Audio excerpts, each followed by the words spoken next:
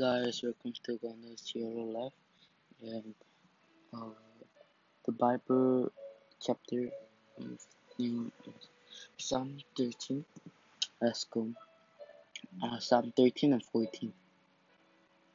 How long, Lord, will you forget me? Forever? How long will you hide your face from me? How long must I wrestle with my thoughts and day after day have sorrow in my heart?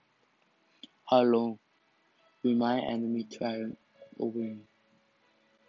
Look on me and answer, Lord my God. Give light to me, give light to my eyes, or I will sleep in death. And my enemy will say, I have overcome him, and my foes will rejoice when I fall.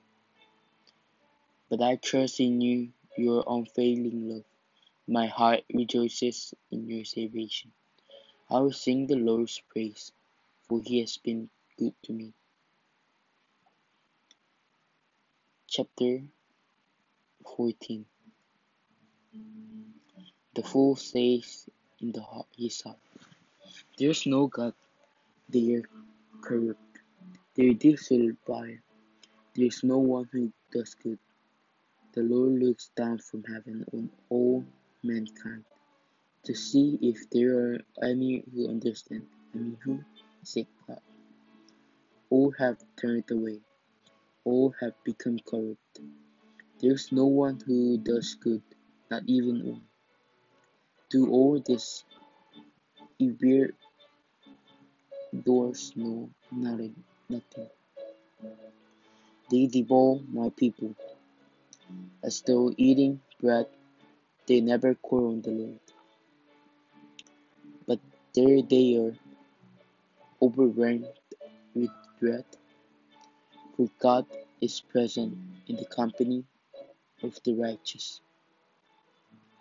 You, Abrador, frustrate the plans of the fool, but the Lord is their refuge.